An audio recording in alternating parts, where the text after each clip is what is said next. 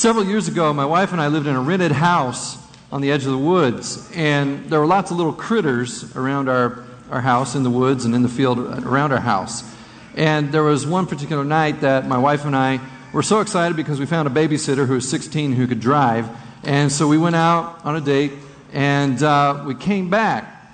And we came back, the house was just really quiet. And we didn't hear any movement, any stirring, so we were kind of like, all right, kids are in bed, the babysitter did a great job, got them down. But then there was kind of this thought of, where's the babysitter?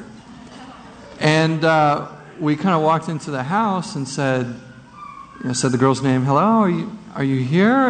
And we heard this little voice go, I'm here. I'm in the living room. And we walked into the living room, and there she was on the couch, and she was just frozen. She was paralyzed, and her eyes were all big, and she was just staring at the floor.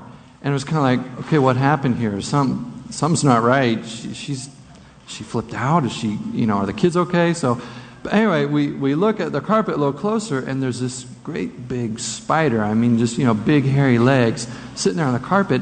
And she had been sitting there for like the past 45 minutes, just paralyzed because she was deathly afraid of spiders. And so, get the paper towel, go in there, squish the spider, and then she's okay. And she can get up and she can move around. But she was just paralyzed. And sometimes, like the skit that we showed, there are fears that can paralyze us.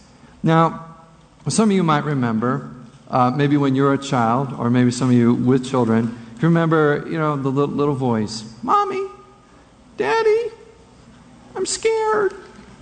Hearing that little voice. Those are words I remember saying as a little kid.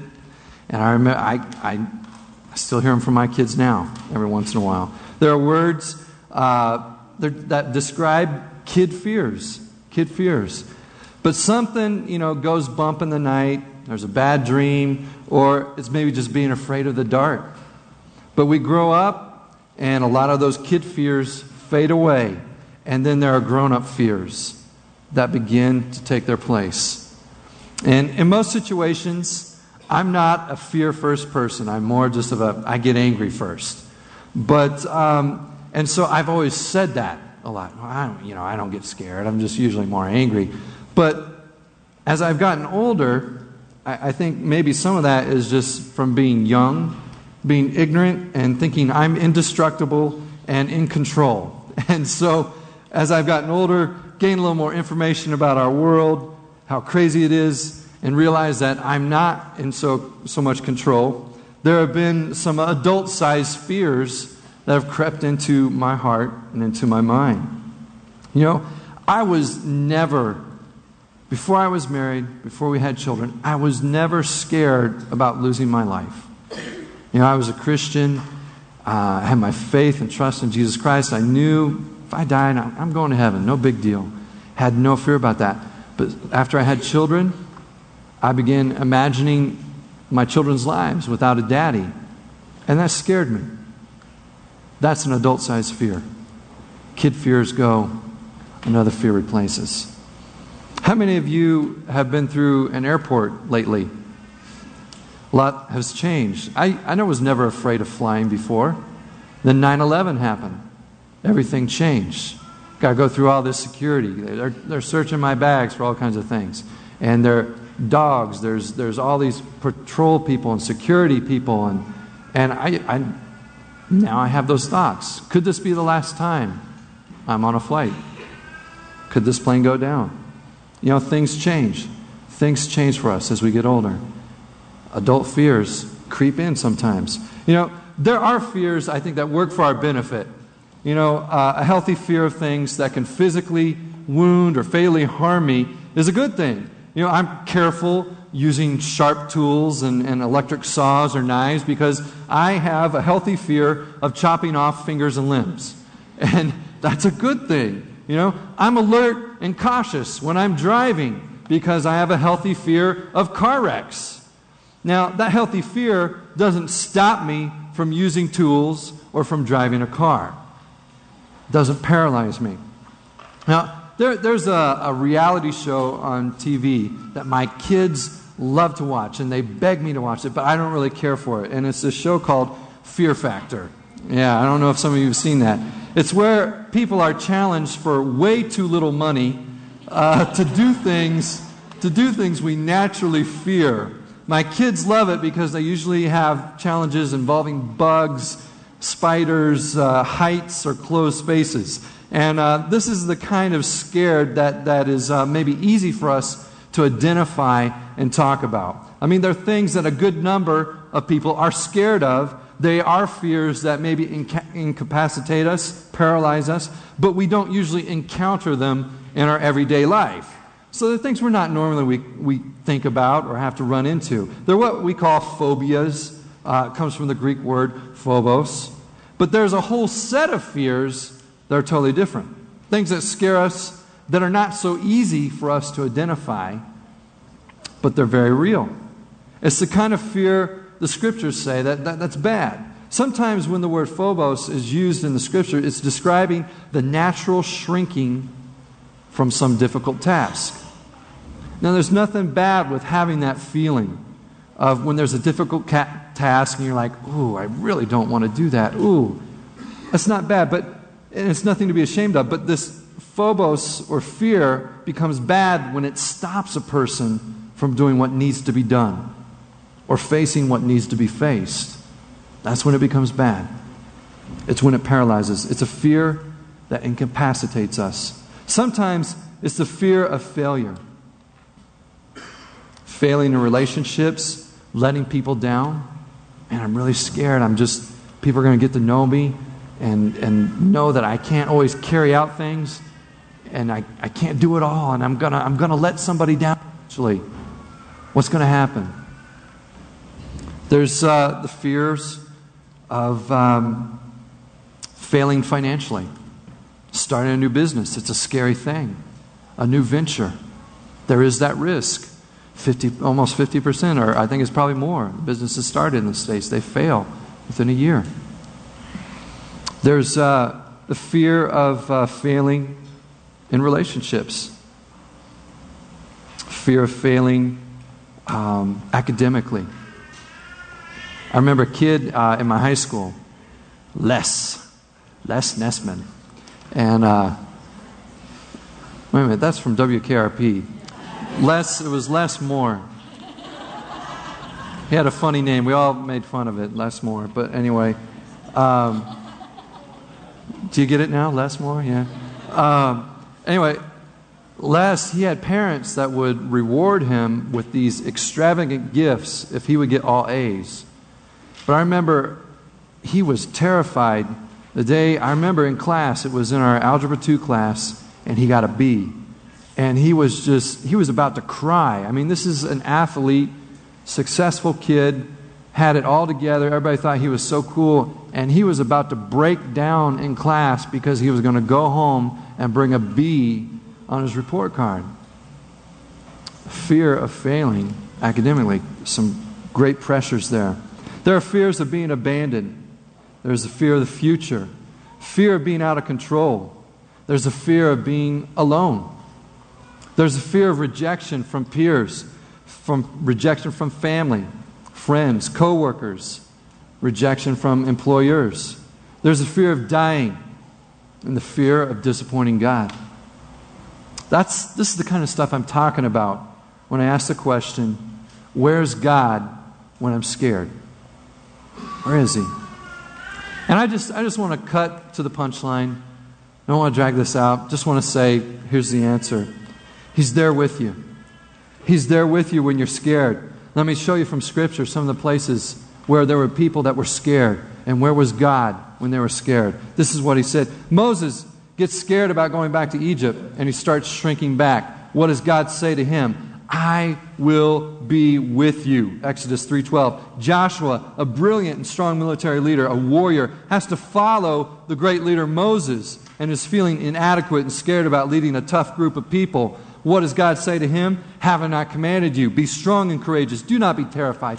Do not be discouraged, for the Lord your God will be with you wherever you go. Joshua 1:9. Gideon, who was just a farmer, grew vineyard, grapes, and crops. When he was told that he was supposed to lead an army to help rescue the country, he's scared because he hasn't seen the God who did the miracles of old back in Moses' day. And he tells God that. And what does God say? God says, I will be with you. Judges 6:16. David is compelled to go down into the valley to fight Goliath on behalf of his countrymen. And as he walks down into the valley all by himself, no one walking with him, a young boy, he doesn't need God to tell him this, because we can know and hear the words of faith coming from his heart that he penned later in the 23rd Psalm. Even though I walk through the valley of shadow of death, I will fear no evil, for you are with me. Psalm 23:4. When the Apostle Paul was in Macedonia and had some people opposing him and threatening him because of the message of Christ, what did the Lord say to Paul? Do not be afraid. Keep on speaking. Do not be silent, for I am with you. Acts 18:9-10. When the disciples of Jesus are given the daunting task of going into all the world as his ambassadors, he reassures them with these words, and surely I will be with you always to the very end of the age. Matthew 28:20. Where was God when these people were scared? He was with them. Where is God when you are scared? He's with you. When you have put your faith and trust in Christ, He is with you. So what if you haven't put your faith and trust in Christ? Where's God then? Well, let me tell you what the Scriptures say. It's still a very hopeful answer. And I want you to know it if you're in that place. From one man, this is from Acts 17, from one man, He made every nation of men that they should inhabit the whole earth. And He determined the time set for them in the exact places where they should live. God did this so that men would seek Him and perhaps reach out for Him and find Him, though He is not far from each one of us. When you're scared, where is God? When you haven't put your trust in Him yet, He's not far. He's not far from each one of you. The problem with fear is that it drives out faith. It's that whole science project you did maybe back in 8th grade or freshman year where you have this little beaker and your teacher says it's filled with gas and it's just air. You know, it's not anything toxic or anything. And he says, okay, pour the water into the beaker and watch what happens. And you're kind of going, what? And you put the water into the beaker and the water rises up. And he says, see, the water is pushing out the gas, pushing out the air. Displacement. And that's what happens when fear comes. Fear displaces faith. It's like they're opposites. They just push on each other. But the same thing is true. When faith moves in, it displaces fear. You know, you see this in the case of David and other heroes of the faith. They were full of faith. Here's what David said about his fear and what he wrote in a repeating course in Psalm 56. He said, when I am afraid, I will trust in you. In God, whose word I praise. In God I trust. I will not be afraid. What can mortal man do to me? What did he say he'd do? He'd trust in God. He would put faith in Him. Psalm 56, 3 and 4. But here's the question. How did David and others find faith, the trust that God was with them, so much so that their faith drove out and displaced fear? How did they do that? When you talk with people who have dealt with being abandoned by parents, rejected by people that should hold you dear and cherish you, it's a real struggle to find trust in God, to try and find faith in Him in moments of fear, to find faith in one who says, I will be with you. How do you do that? How do you have that kind of faith? Well, the Lord knows this. He knows this, and He's given us something. It's a cure. It's a cure for this that can drive out fear. Fear can squash out faith. But what squashes out fear so that you can have faith? You know what it is? It's love. The Scriptures teach about love in this way. 1 John 4:18. There is no fear in love, but perfect love drives out fear. because fear has nothing to do with punishment. The man who fears is not made perfect in love. Perfect love drives out fear. You know, the Lord ultimately demonstrated His love for us on the cross. And that is where we can find perfect love that can drive away all our fears, including the fear of dying, the fear of death. But the Lord knows we're like sheep, and we forget. We're so helpless. Sometimes we're forgetful. We're not so smart. We need to be reassured of His love and His presence with us. Jesus called Himself the Good Shepherd, and He called us His sheep. I don't know if that's really a compliment, but I think He was trying to demonstrate the relationship between a shepherd and a sheep. And here's a bit of what Jesus would have meant about being a good shepherd to a sheep. And this is found in Ezekiel, a description of a good shepherd. For I myself will search for my sheep and look after them. As a shepherd looks after his scattered flock when he is with them, so will I look after my sheep. I will rescue them from all the places where they were scattered on a day of clouds and darkness. I will bring them out from the nations and gather them from the countries, and I will bring them into their own land. I will pasture them on the mountains of Israel. I myself will tend my sheep and have them lie down, declares the sovereign Lord. Ezekiel 34, 11 through 15. There's a whole lot more that could be said about this description of a good shepherd from Ezekiel. There's a whole lot more that we could look at in John chapter 10, where Jesus says, I am the good shepherd. But here's the basic idea that I want to share with you. Jesus' love is the kind that is like a shepherd taking care of his sheep, is a protective, it is a calming, it's a provisional and directional love. This shepherd love is most distinctively marked in this way. It is a love that is manifested by His presence. A good shepherd is with his sheep. He's with them. The sheep have nothing to fear when they're with Him and He is with them. There have been moments in my home when one of our children have been scared to the point of no amount of reasoning would help them calm down. Nothing. No reasoning, no words, no sentences, nothing would calm down. No amount of facts that said there is nothing in your closet or nothing underneath your bed that would satisfy them. The only thing that would satisfy and give them peace, drive out fear, was Mom and Dad's love manifested by our presence, saying, I will stay with you. Don't be scared. I'm right here. I'll be with you. I'm just going to lay down here right beside you. That was the only thing that would work. You don't have to be afraid because I am here. God knows we're just like children. And so many times in the Bible, you'll see God not trying to reason with His people, not trying to reason with His scared children, but instead just saying, take courage. I am with you. I'm with you.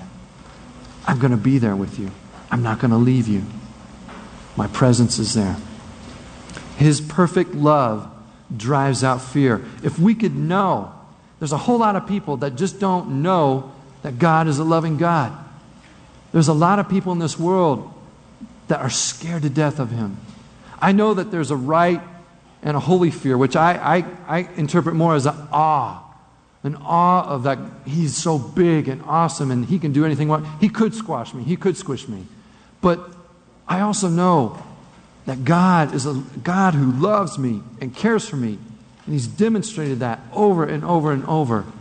But there are people in this world who have never seen that demonstrated in their lives because there's been no people around them to demonstrate that kind of love. And they've never heard what's in here in the Scriptures and the love that was demonstrated on the cross. But I truly believe if people could understand that God loves them and that He loves them with a perfect love that can drive out fear, that without fear, faith can flourish. Faith can flourish. Therefore, love feeds faith and nurtures trust that God is with you, even in the scary moments of life. So my question for you today is this. Do you know, have you experienced the perfect love of Jesus in your life? Do you have faith in Him that allows you to trust when He says, I am with you? Or has fear paralyzed you, driving out any kind of trust, driving out any kind of faith? I want you to know that the cure is love. If there are fears in your life that paralyze you, you need to know more about God, more about His Son, Jesus Christ, and how He has demonstrated His love to you. And to know that He truly means it when He says, I am with you.